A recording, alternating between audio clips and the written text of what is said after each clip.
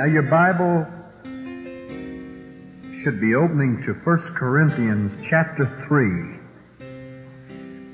Chapter 3, and I will read beginning with verse 6. Now I'm going to do quite a lot of reading for background, and then I won't break into the message with a lot of reading. So we'll read a good deal at the beginning. I would like for you to keep these words in mind while I'm teaching tonight. Building. Would you say that word with me, please? Building. Building.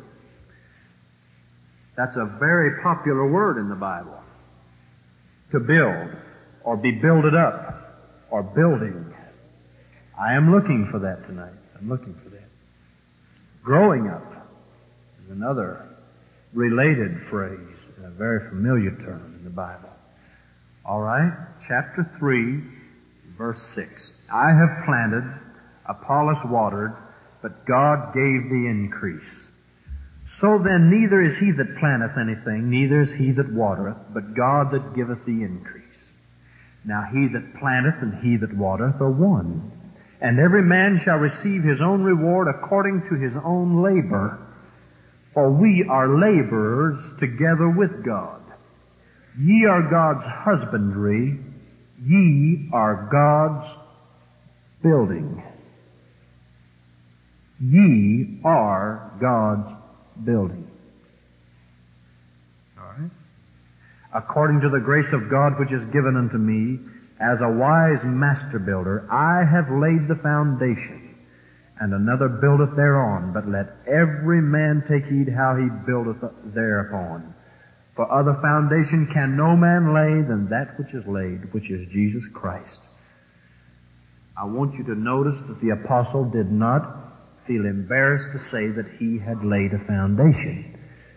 He did not feel embarrassed to say in other places that these people were his workmanship in the Lord. The preaching of the gospel is, in this modern day, to many people, just classic verbal expostulation. If a man speaks well and uses grammar correctly, then he's a good speaker, he's a good preacher. But the Bible doesn't know a preacher that way. A preacher is one who stands between God and the people, as the priest did. And he speaks to the people for God. Amen. He speaks to the people for God. When he speaks in God's stead. The apostle said, I beseech you in Christ's stead, be ye reconciled to God. He was speaking for the Lord. Is that right? Well, let's warm up our amen a little. Amen. You going to leave me up here by myself today? It won't be nearly so interesting as if you get in here with me. So, he laid a foundation. Someone else came and built on that foundation. I want to say to you that the baptism of the Holy Ghost, baptism in Jesus' name, is not the finished final product that God intends to create in you. Now we know that. We know that that's a birth process, not a maturity process. We are born again of the water and of the Spirit. The Bible said, if not, then we can't see the kingdom of God. You don't even live to see His world. You're not even born into His world unless you're born again. But that's not a maturity process. That's not the end of everything. This is the beginning of good things. Hallelujah. Then the building situation must begin at that point. That's simply the foundation stone. What Jesus did, His death, His burial, His resurrection, when it's applied to us, when we become identified with Him in His death and His burial and His resurrection, we are not the final product that God intended to perfect in His church. We simply have received the foundation work upon which someone needs to build. Paul said, I laid a foundation, someone else is going to build on it. In other words, I got the gospel to you, got you out into the daylight, but there's some work to be done in the church. In other words, the Apostle Paul is in a sense saying, I gathered the material together. I got everything laid out in order. But someone needs to put it together. Would you accept that? Is that too far-fetched? Ephesians chapter 2. Just keep turning with me. Just keep turning to your right. Verse 19 will be our beginning place here. Chapter 2. Hallelujah. I feel the presence of the Lord. Just because I don't spit all over this microphone doesn't mean I'm not anointed. I've been anointed to preach this for 3 days. Taking my time because I want you to know what I've got to say. Now therefore ye are no more strangers and foreigners, but fellow citizens with the saints, and of the household of God, and are built upon the foundation of the apostles and the prophets, Jesus Christ himself being the chief cornerstone, in whom all the building fitly framed together groweth unto an holy temple in the Lord, in whom ye also are builded together for an habitation of God through the Spirit. The Scripture says, by one Spirit we are all baptized into one body. I've heard that greatly misused. I've heard people say that when they receive the baptism of the Holy Ghost, they are automatically put into the church in their place in the church. That's not so. I believe that that Spirit that brings you into the church, you're baptized into the body, you become material that God can work on, but you are not necessarily placed as you are going to be, or as God's intention for you is. In the place where you will be, there's a maturity and a growing up. You can see it right here. You can see it. All the building fitly framed together. Growing.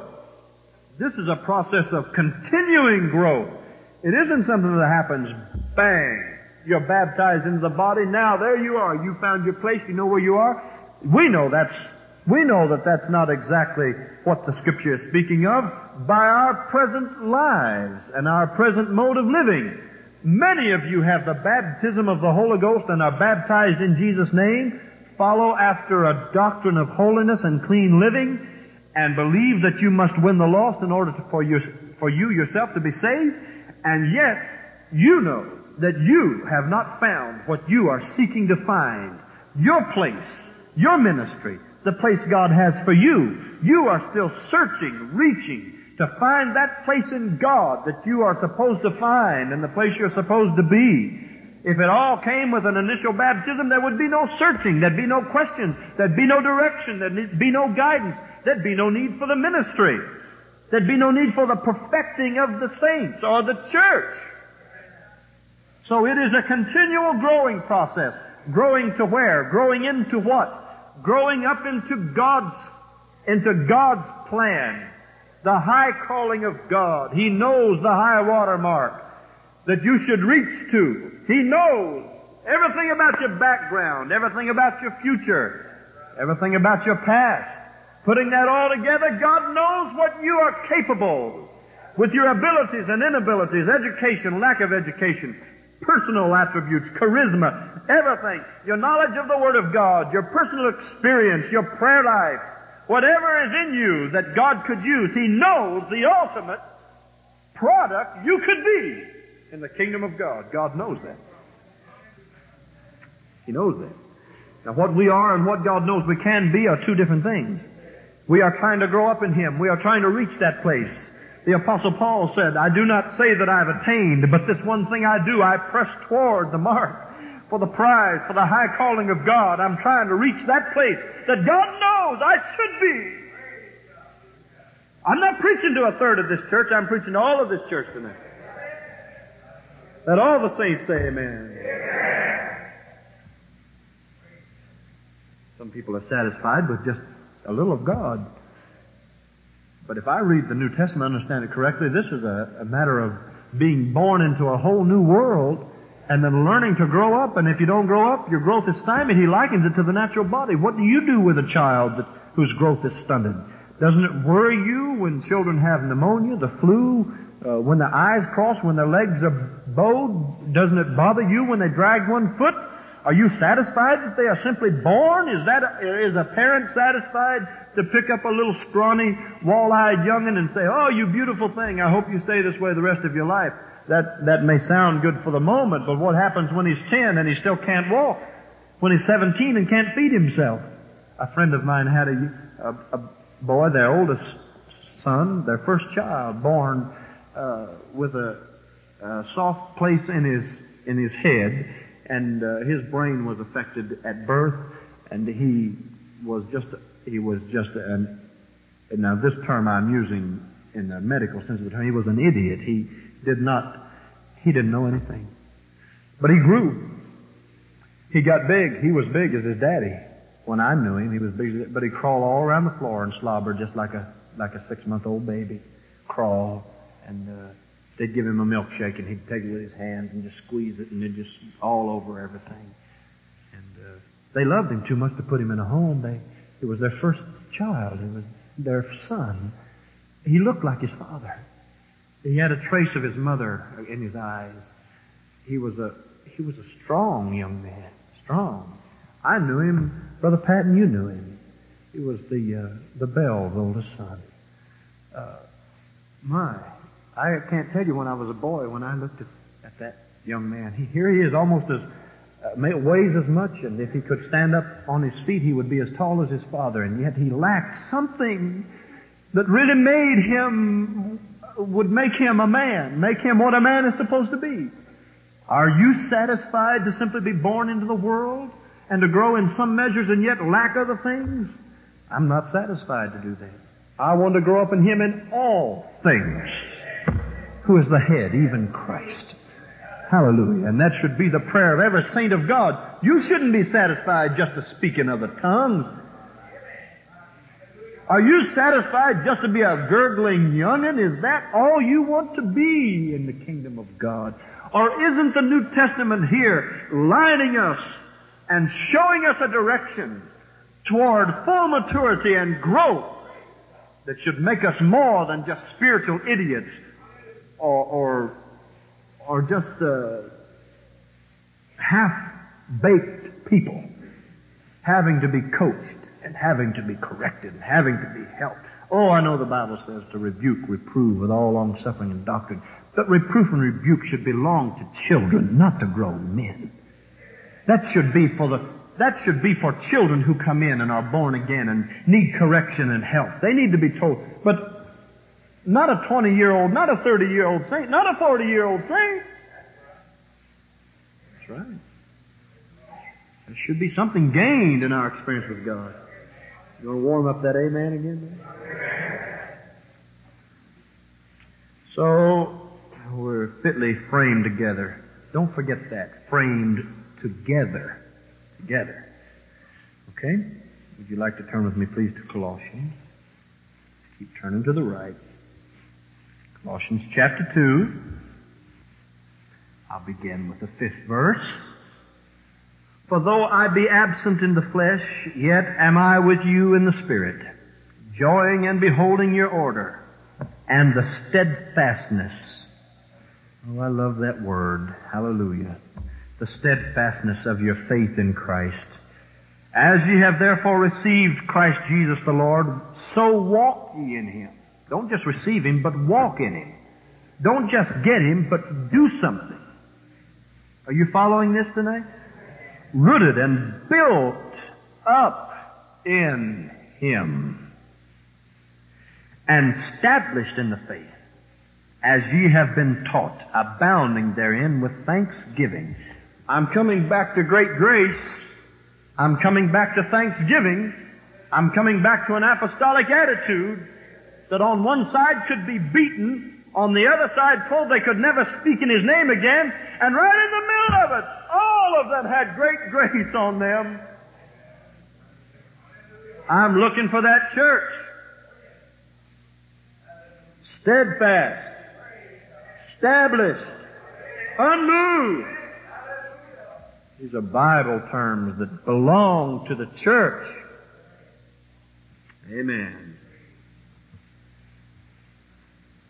Let's go back to Ephesians. I want to read the 4th chapter. I've got something here in the 4th chapter. 15th verse. But speaking the truth in love may grow up into Him in all things, which is the head, even Christ, from whom the whole body fitly joined together and compacted by that which every joint supplieth, according to the effectual working in the measure of every part, maketh increase of the body unto the edifying of itself in love. This thing is supposed to be a compact operation. That when we grow up in Him, the love of God grows out of us. And this increase in the body is an interesting thing. The body ought to increase as a result of the thing being framed together, growing up together, growing up in Him in all things. You see, you can't send a child to work. You can't send a 4-year-old boy out to do a man's job because he doesn't have the strength, he doesn't have the mentality, he doesn't have the knowledge or the ability to do it. You can send him out and you can whip him, you can beat him, you can threaten him, you can tell him he's going to do without food, you can do all kinds of things. He can't do what he can't do. But what really is sad is when you get a big grown man and all he can do is feed his face. And he could work. He has all of the attributes, all of the qualities, but he won't work. See? We tend to excuse the church from the work of the New Testament church because we say, well, we excuse ourselves on the order that we are weak, we are children. No. You need to excuse yourself on the fact that you are old enough, have grown up enough, that you are just a lazy, grown-up man or woman. After a while, we grow out of the childhood, sure. If we don't, we still are growing age-wise. If we don't grow mentally, if we don't grow spiritually, then here we are crawling around, 180 pounds, crawling up and down the aisles, biting the legs of the furniture. Is that what we are? 1 Peter chapter 2. I'm going to begin with the first verse here. Wherefore, laying aside all malice and all guile and hypocrisies and envies and all evil speakings. Now there's a mouthful. Let's all say laying aside. You lay aside all of this. You say, yeah, but you don't know. But so-and-so said to me, well, just lay aside all of your evil speakings and your guile and your envies. As newborn babes, desire the sincere milk of the Word that ye may grow thereby. What happens to a baby when it grows? It's not a baby anymore. What happens to a boy when he grows up? Becomes a man. Didn't the apostle say in the 13th chapter of 1 Corinthians, when I was a child, I spake as a child. I did as a child. When I became a man, I put away childish things. Right? When I became a man. If so ye have tasted that the Lord is gracious, to whom coming as unto a living stone, disallowed indeed of men, but chosen of God and precious, ye also as lively stones, Brickyard, stones, are built up a spiritual house, and holy priesthood, to offer up spiritual sacrifices acceptable to God by Jesus Christ. Wherefore also it is contained in the Scripture, Behold, I lay in Zion a chief cornerstone, elect, precious. He that believeth on him shall not be confounded. Unto you therefore which believe, he is precious. But unto them which be disobedient, the stone which the builders disallowed, the same is made the head of the corner, and a stone of stumbling, and a rock of offense, even to them which stumble at the word, being disobedient, whereunto also they were appointed. But ye are a chosen generation, a royal priesthood, a holy nation, a peculiar people, that ye should show forth the praises of him who hath called you out of darkness into his marvelous light, which in time past were not a people, but are now the people of God, which had not obtained mercy, but now have obtained mercy. Hallelujah. What happened to these people? He starts out as newborn babes desire the milk. He ends up, you are a generation, a priesthood, a nation, that you should show forth the praise. That's why Why does He want us to be built up? That we may become the organism, the media, that we might become the channel, the operational force, or the plane, or the coefficient through which the Spirit of God may be manifest to the world. If we are constantly in a state of distress, if the church is constantly in a state of unrest and fruitlessness, what are we going to show the world? If the church is constantly having to be helped along, do you think that somebody who is crippled and spastic, who can barely get one foot in front of the other one, are you going to send him out to be a mountain guide for men who scale the heights? Are you going to send someone who is weak in mind and can't put his hands together and can hardly say Daddy or Mommy? Are you going to put him in the place where the professor teaches those who are seeking for higher wisdom and understanding? Are we going to lift the fallen world if we ourselves are constantly falling? Are we going to dedicate men to Christ when we ourselves are not dedicated to the spiritual propositions that are laid down in the New Testament church? We have been heralded and have been told that our fame has gone out throughout the world for our faith, for our prayer, for our preaching, for other things. I think this is really a shame that anything this weak and this scrawny could be heralded as something great. We are not a great church. This is not a great church. We are perhaps on an even keel with an average congregation. But it's a sad thing when we cannot so much as tap the New Testament plan so that we can see the multiplication of the work. I preached a simple message to you that will be the message of the church until Jesus comes, and that's the simple message, 1-to-1. That is God's plan for New Testament growth. That you grow up in the Lord until you can bear fruit. You don't expect a 3-year-old girl to have a baby. You don't expect a 5-year-old boy to be a father. But when that child grows up to manhood, when that girl grows up to beautiful ladyhood, you expect that she may be able and he may be able in their bodies to produce offspring. The Scripture says in the very beginning, Adam and Eve were told, be fruitful and multiply the earth. This was God's first command to mankind. God never did want to just create something that was and was established. God always loved to make something that could create again and make something more and build and build. The earth brought forth. He didn't just make the earth with one set of plants and one set of trees, and when those trees were dead, there were no more trees. But the trees reproduce trees, and the squirrels have squirrels, and the lambs are the offspring of the sheep, and the horses have colts, and the cows have calves, and human people, they have children and joy in them and rejoice in them. A family without children is a lonely affair. It's a lonely situation.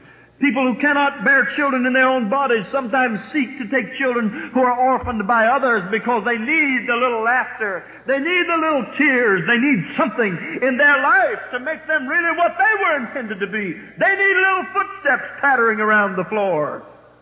The church cannot be the church unless it follows God's original plan in creation, and that is that God would make it, and then it would grow up in Him. And until we get that in our minds, and until that gets so much in our spirits, that we live every day to reproduce, we live every day the strong drives of the body, keep young people in trouble, keep boys in prison and girls in girls' homes. That's right. There should be such a drive in the spiritual soul to create that it ought to put us in jails. It ought to have us in trouble all the time with this world. We ought to constantly be in trouble because we are trying desperately to reproduce because of the spiritual drives in the church. It got the early church in trouble. They were constantly being told, you can't do this anymore. They did it anyway. They just came back and prayed, grant unto thy servants that with all boldness you may speak the word of God. Listen, we are not a society. We are not the gathering together just of humans to sit on the same bench because we have a similar experience. Let me tell you what the Holy Ghost showed me this week. Are you interested in this now? Let's all say hallelujah. I remembered when this building, physical building, was being built, and there's a lot of memory in that and a little pain. I'm thankful that at this point it's done. What's here is finished. It is finished. But I remember when they unloaded some materials on this lot when there wasn't any building here. I saw the church, this building, in the mind of the Spirit this week, not built, but stockpiled on this property. I saw the bricks stacked, stacks upon stacks. 120,000 bricks in the first phase. I don't know how many in the second phase. To the right, you have any idea? 69,000? 60,000. What does that make? 180,000 bricks. That's a lot of bricks, isn't it? I saw them in the mind of the Spirit, in my spiritual mind's eye. I saw them all stacked in a heap. That would be a pretty good stack of bricks. Think so? Let's all say amen. Amen. Let's try it again. Amen. Pretty good stack of bricks. How high do you think the sheetrock would be stacked? And curled up, both ends pointed toward the sun. One side bleached out and the other side musty and moldy. What if we were going to stockpile it here indefinitely? And when they bring more materials, we just have to make more room and put a little more material in here with the material we've already got. That's what I saw. Trucks backing up, and when we were trying to grow, they would take something off the truck and then we put it out here with the other, see? Growing. The stockpile is growing. The Brickyard's getting bigger. Got a Brickyard church here. The beams all laying down on the ground. It's going to be hard to keep those big beams from warping. Those are wood beams, laminated. Some of you have noticed some of the the check marks in them. That's not really a stress mark. Those are just heat and temperature checks in the wood. They're not going to break, I don't think. But if you lay them out on the ground, it would take. Wouldn't it really be something, Brother Watkins? What would we do to? What would be the first thing we'd have to do, Brother Greer, if we had everything that went into this building stockpiled on this piece of property? I mean, we've got $800,000 worth of material out here, or nearly $1 million worth at this point. What's the first thing you think we'd better do? We better cover it up. Do you agree with that? Brother Wright, how are we going to go about this? We got 2x4s? Let's name some things we got. Paint. We got the furniture, the pews, carpet, all rolled up, laying right out here on the grass, right out here on the ground. Light fixtures, windows, speakers,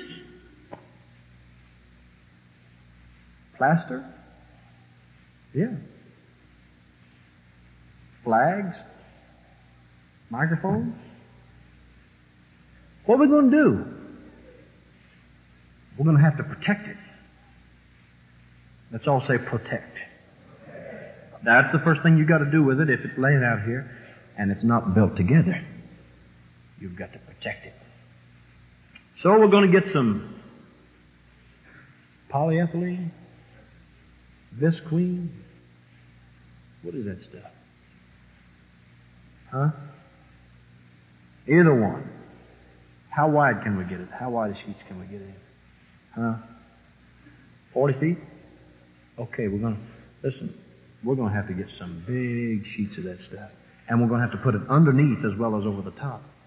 And every time we get a little storm out here and the wind blows a little, it's going to take every one of us to all come out here and hold down that plastic.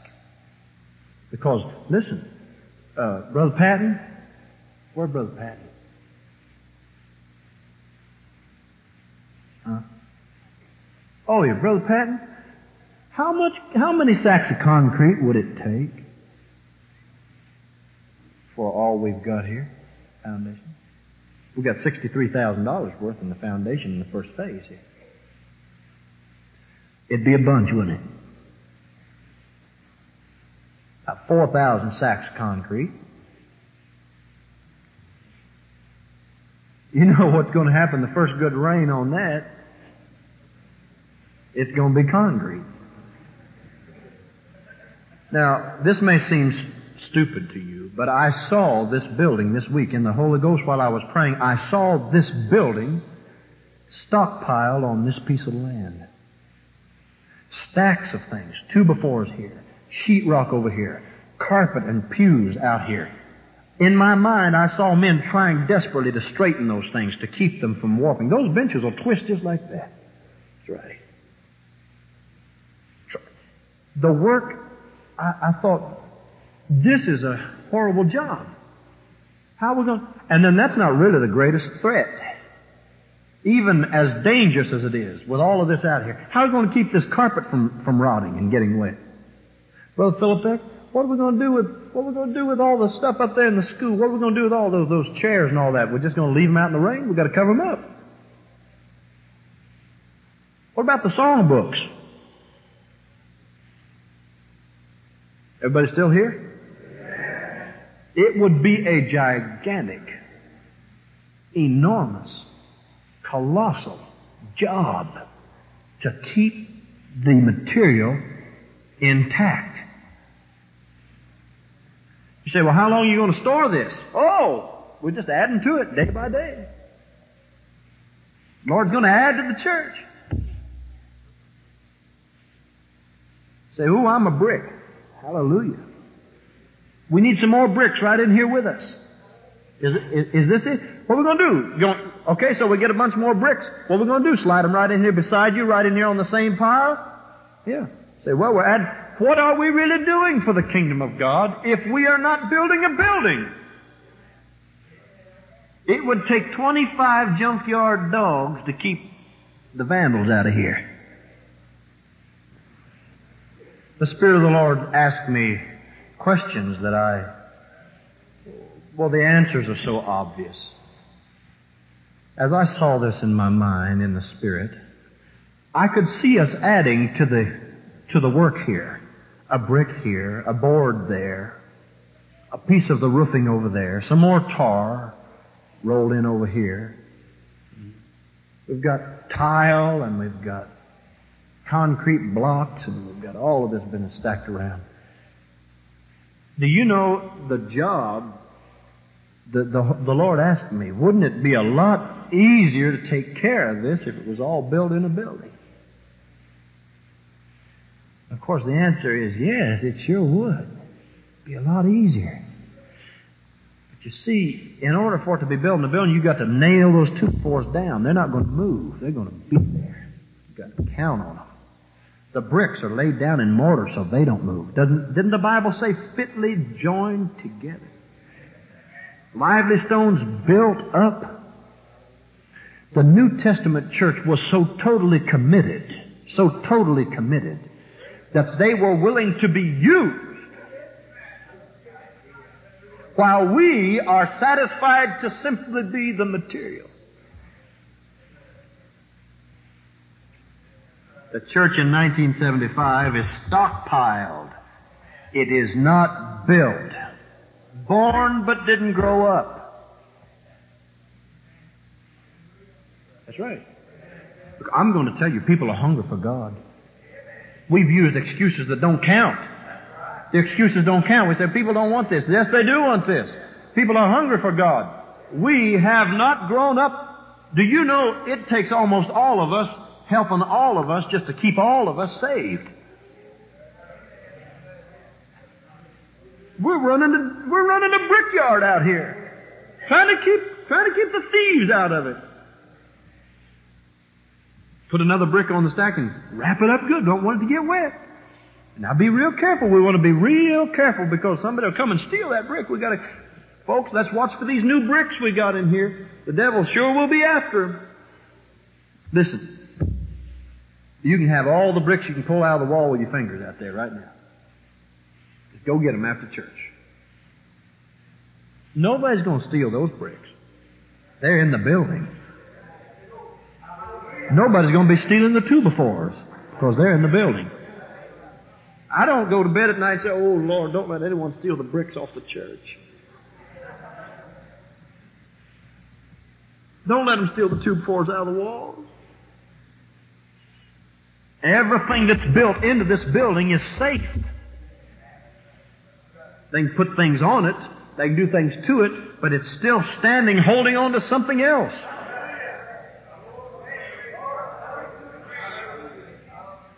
We have stockpiled for years. We come together, we sing, we worship, we glorify. But let me show you why this is a situation of rejoicing and fear, up and down, worry. Depends on how the clouds move. If the clouds are heavy, we say, ooh, it's going to rain. We've got to be careful. We're going to have tribulation, problems, troubles. Oh, my. What are you so worried for? If any man be in Christ, he's a new creature. We're a new creation. We shouldn't fear. There's no condemnation to them that are in Christ Jesus. Nothing to worry about. Nothing to fear. No distress. No problem.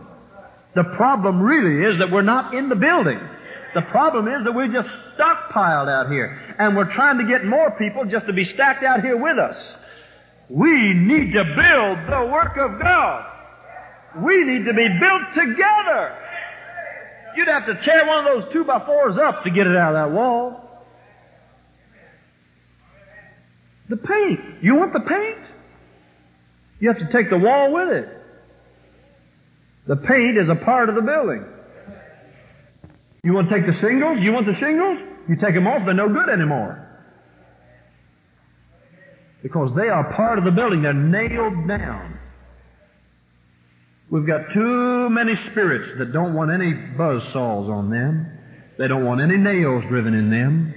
They are too pretty, just like they are. They've been born, according to Paul, they're part of the foundation. The foundation work has been done in them, but they don't want anybody building on it. I don't want anybody banging hammers around here and nobody driving nails. But the New Testament church was so absolutely committed that they were not their own. The Scripture says that no man counted the things that he had his own. They had all things common. There was a spirit among them that they didn't try to protect themselves. They were like sheep among wolves. Again, we're back again. They didn't try to sustain their lives. They didn't try to protect themselves. You say, why were they so bold? They had nothing to lose. They had nothing to fear. They weren't trying to protect a silly pride. They weren't trying to keep their status in the community. They were sold out 100% for one cause, and one cause only, and that is that they might represent a crucified Christ to a dying world. And that's the only thing they lived for. They didn't live for anything else. There wasn't anything else to live for. Put them in jail, they'd sing. Beat them with stripes, they rejoiced. Stone them with stones, they got back up and went right on to Derby, going to preach the gospel. Condemn them to be beheaded, and they're going to say, I finished my course. Therefore there is laid up for me a crown of righteousness, but not for me only, but for all those that love his appearing. They lived for one moment, they lived for one day, and that was when they would see him. Though this earthly tabernacle be dissolved, they would say, we have another habitation, building of God in the Spirit. Hallelujah. In the heavens, reserved for us. I've got another house waiting on me. This house doesn't matter. This life isn't important. That's why they were bold as lions. That's why they were wise as serpents and harmless as doves. That's why they weren't afraid to be torn with wolves' teeth in their flesh, their flanks ripped apart. That's why that life and homes and places and geographies and things that please the flesh did not matter to the early church. They wanted to work for God, and God in the place they could do it, that was their life. Men who seek to please their flesh and to please their minds and their attitudes and their spirits are going to be carnally minded, and the Bible says to be carnally minded is death, but to be spiritually minded is life and peace. Hallelujah. But ye are not in the flesh, but in the Spirit, if so be that the Spirit of Christ dwell in you. Hallelujah. And then they came right back to the hope again. And if the Spirit that raised up Jesus from the dead dwell in you, then he that raised Christ from the dead shall also quicken your mortal body by his Spirit that dwelleth in you. That's the only thing you've got to be sure of, is that he's in you. If he's in you, you'll have anything to worry about. I can do all things through Christ which strengthens me.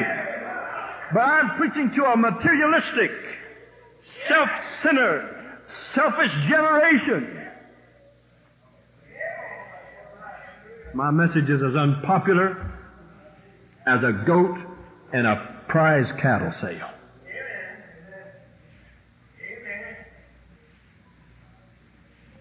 You want a church restored? You want a New Testament church? That's where it is. Every time the storms blow up, you don't run out here and say, oh dear, what's going to happen? What's going to happen? It's put together. When you put it together, it's built for the storm. It's built for the wind. It's built for the rain. It's built for the heat. It's built for the cold. Hallelujah. It was built together in habitation unto God. I'm not satisfied to be a brick. I want to be laid up in the mortar. I want another brick laid right on top of me.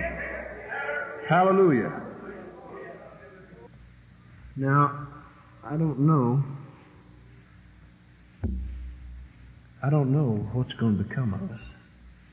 But I know we're not what we've got to be. You better get rid of that satisfied, smug feeling. We need to be satisfied only when we do the will of God. Great grace came on the church when they did the will of God. They weren't afraid anymore. When you do what's right, you have nothing to fear. A young man came to me here a while back and he said, I've been accused of doing certain things, Brother Hanby, and I've been blackmailed.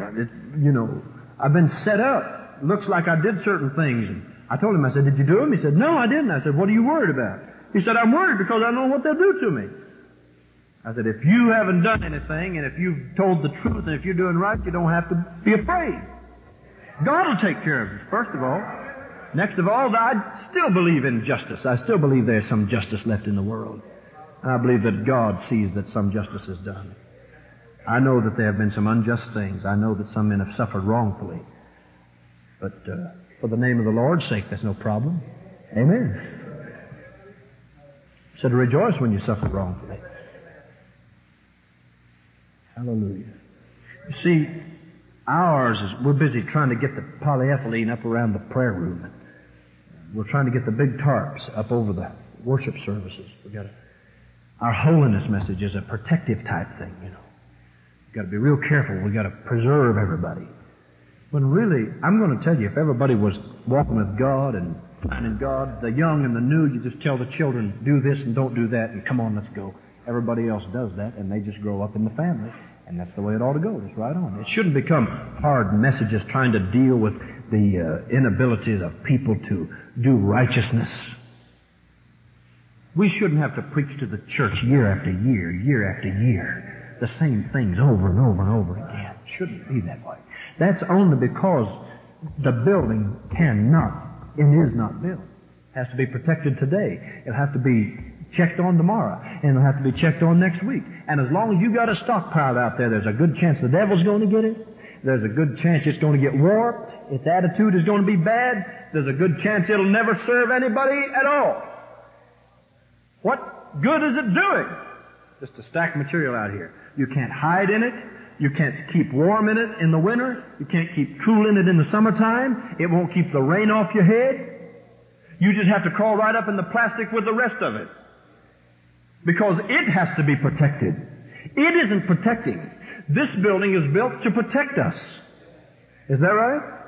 This building is a shelter to us, physically. This building keeps the rain off of us. Everybody say amen. This building keeps the sun off of us.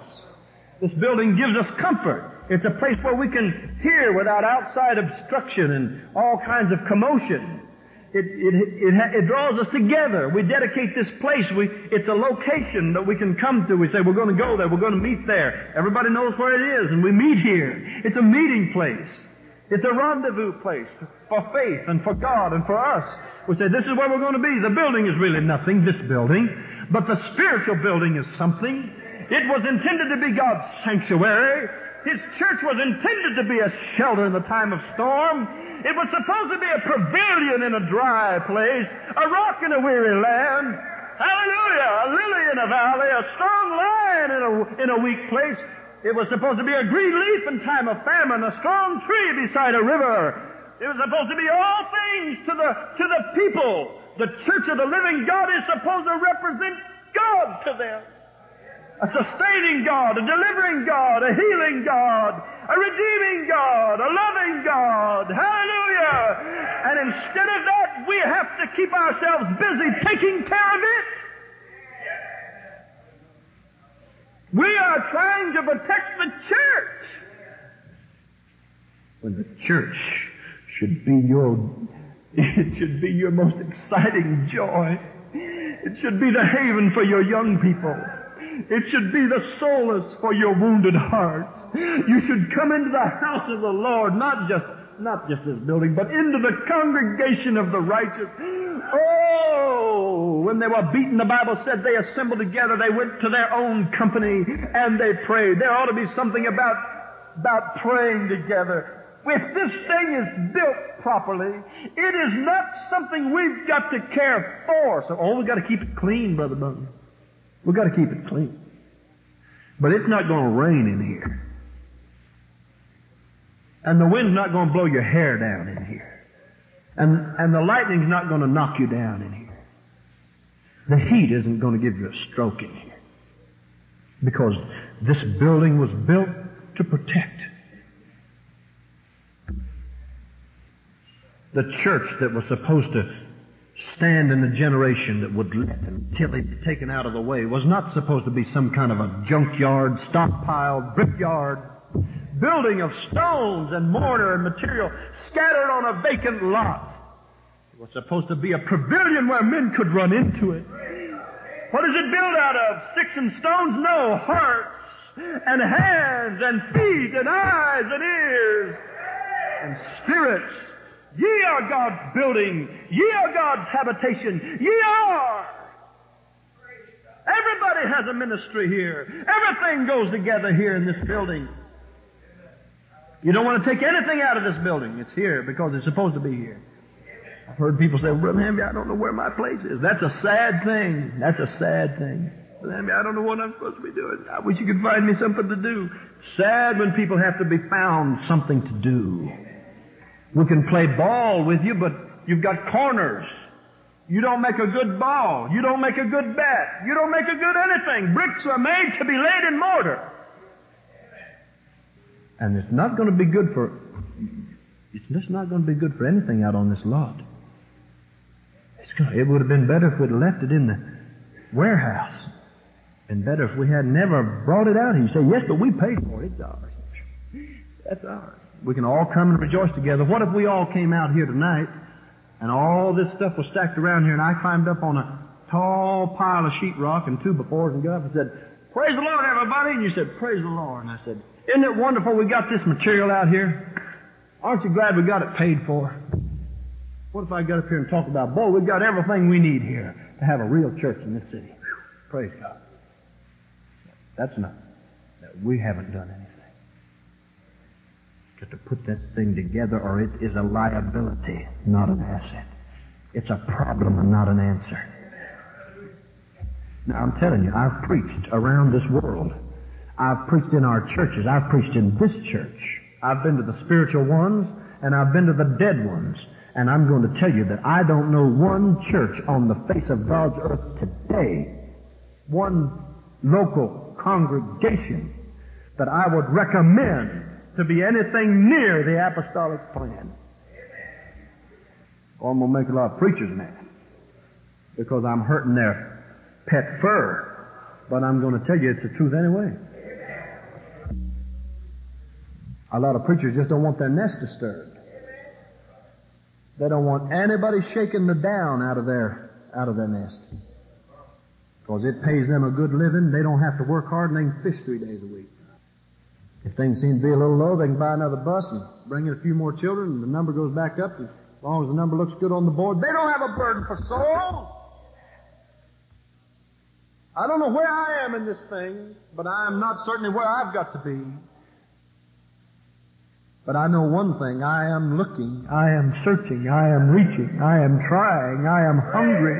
I am not satisfied. I am not satisfied that we've got the material. Brother Phillips told me the other day when he was so sick And I walked in, he said to me with tears, he said, Brother Hanby, I've got all the material in Austin, Texas to have a New Testament church that could shake this city. And he said, I can't make it work. I can't make it work. I looked at him and I said, I can't either. I've got people, we've got folks, we've got talent, we've got ability, we've got manpower, we've got people that if we would go out and win one, I told you that one a year, just one a year, in 10 years, 1 million people would have the Holy Ghost. And that was God's plan for doing it. You work in a place of business and never say one word to a soul. Meet people day by day. Never open your mouth. They don't know who you are. And you were born to this moment as Esther to the throne. You were born for the moment, not when you would have a job and make $1 and retire. You were born and put in that position so you could witness to those women, to those men, to those neighbors. That's why God put you there. You say, I'll lose my job. Then lose it and get another one. Witness to them. You are a witness either to, for, or against this world. I'm not talking about taking 8 hours worth of working time and going out there and babbling all day long about the Bible. I'm talking about doing a good, honest 8 days, 8 hours of work for 8 hours of pay. But you can speak a word to somebody. You can say it to them at a lunch break. You can speak to their hearts. God's going to work with you, but that's only going to happen to dedicated people. The two-befores don't jump up and say, don't nail me, don't nail me. The beams never did scream when the crane picked them up. These things just became tools in the hands of the workmen. The Apostle Paul said, I have worked with you as a master builder. I wish I knew what he did. I wish I could know. I've prayed, I've fasted, I've sought God. I'm going to do it more. I've got to find something. No, not just renewed. We've got to be restored to an apostolic understanding and dedication. It's not going to be enough for us just to come back out and count the bricks and say, oh, we got them all. They're all here. Woo, glory. That's not enough. We've got to get mortar and boxes and hoes and trowels. And it's going to take some sweat and some tears and some time with some water on our backs and perspiration in our eyes until we look up into the sun and wonder if it is our friend or enemy. Someday when we stand in His likeness, then we can say, I have fought a good fight. But until we've fought, then we cannot say that. Until we've done well, we cannot hear Him say, well done.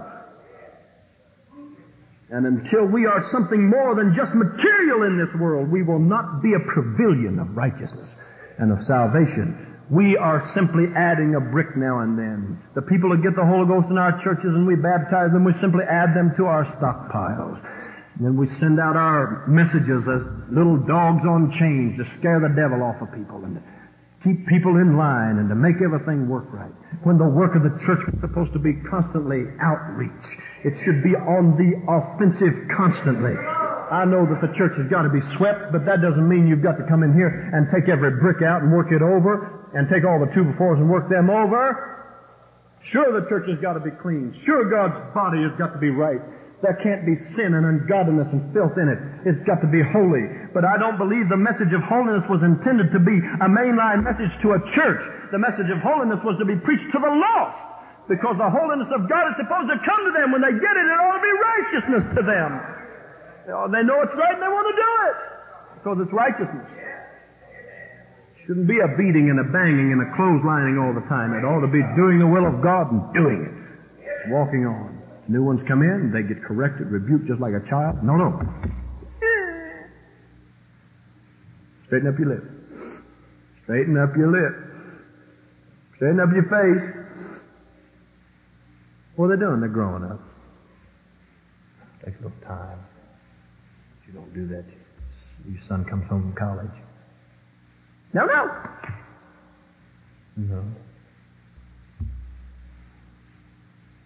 Oh my. I just think that the confidence and the grace and the peace and the joy that comes in the Holy Ghost that we have frustrated for so many years, presenting a negativism to the world that they cannot receive, showing them a gospel they don't want.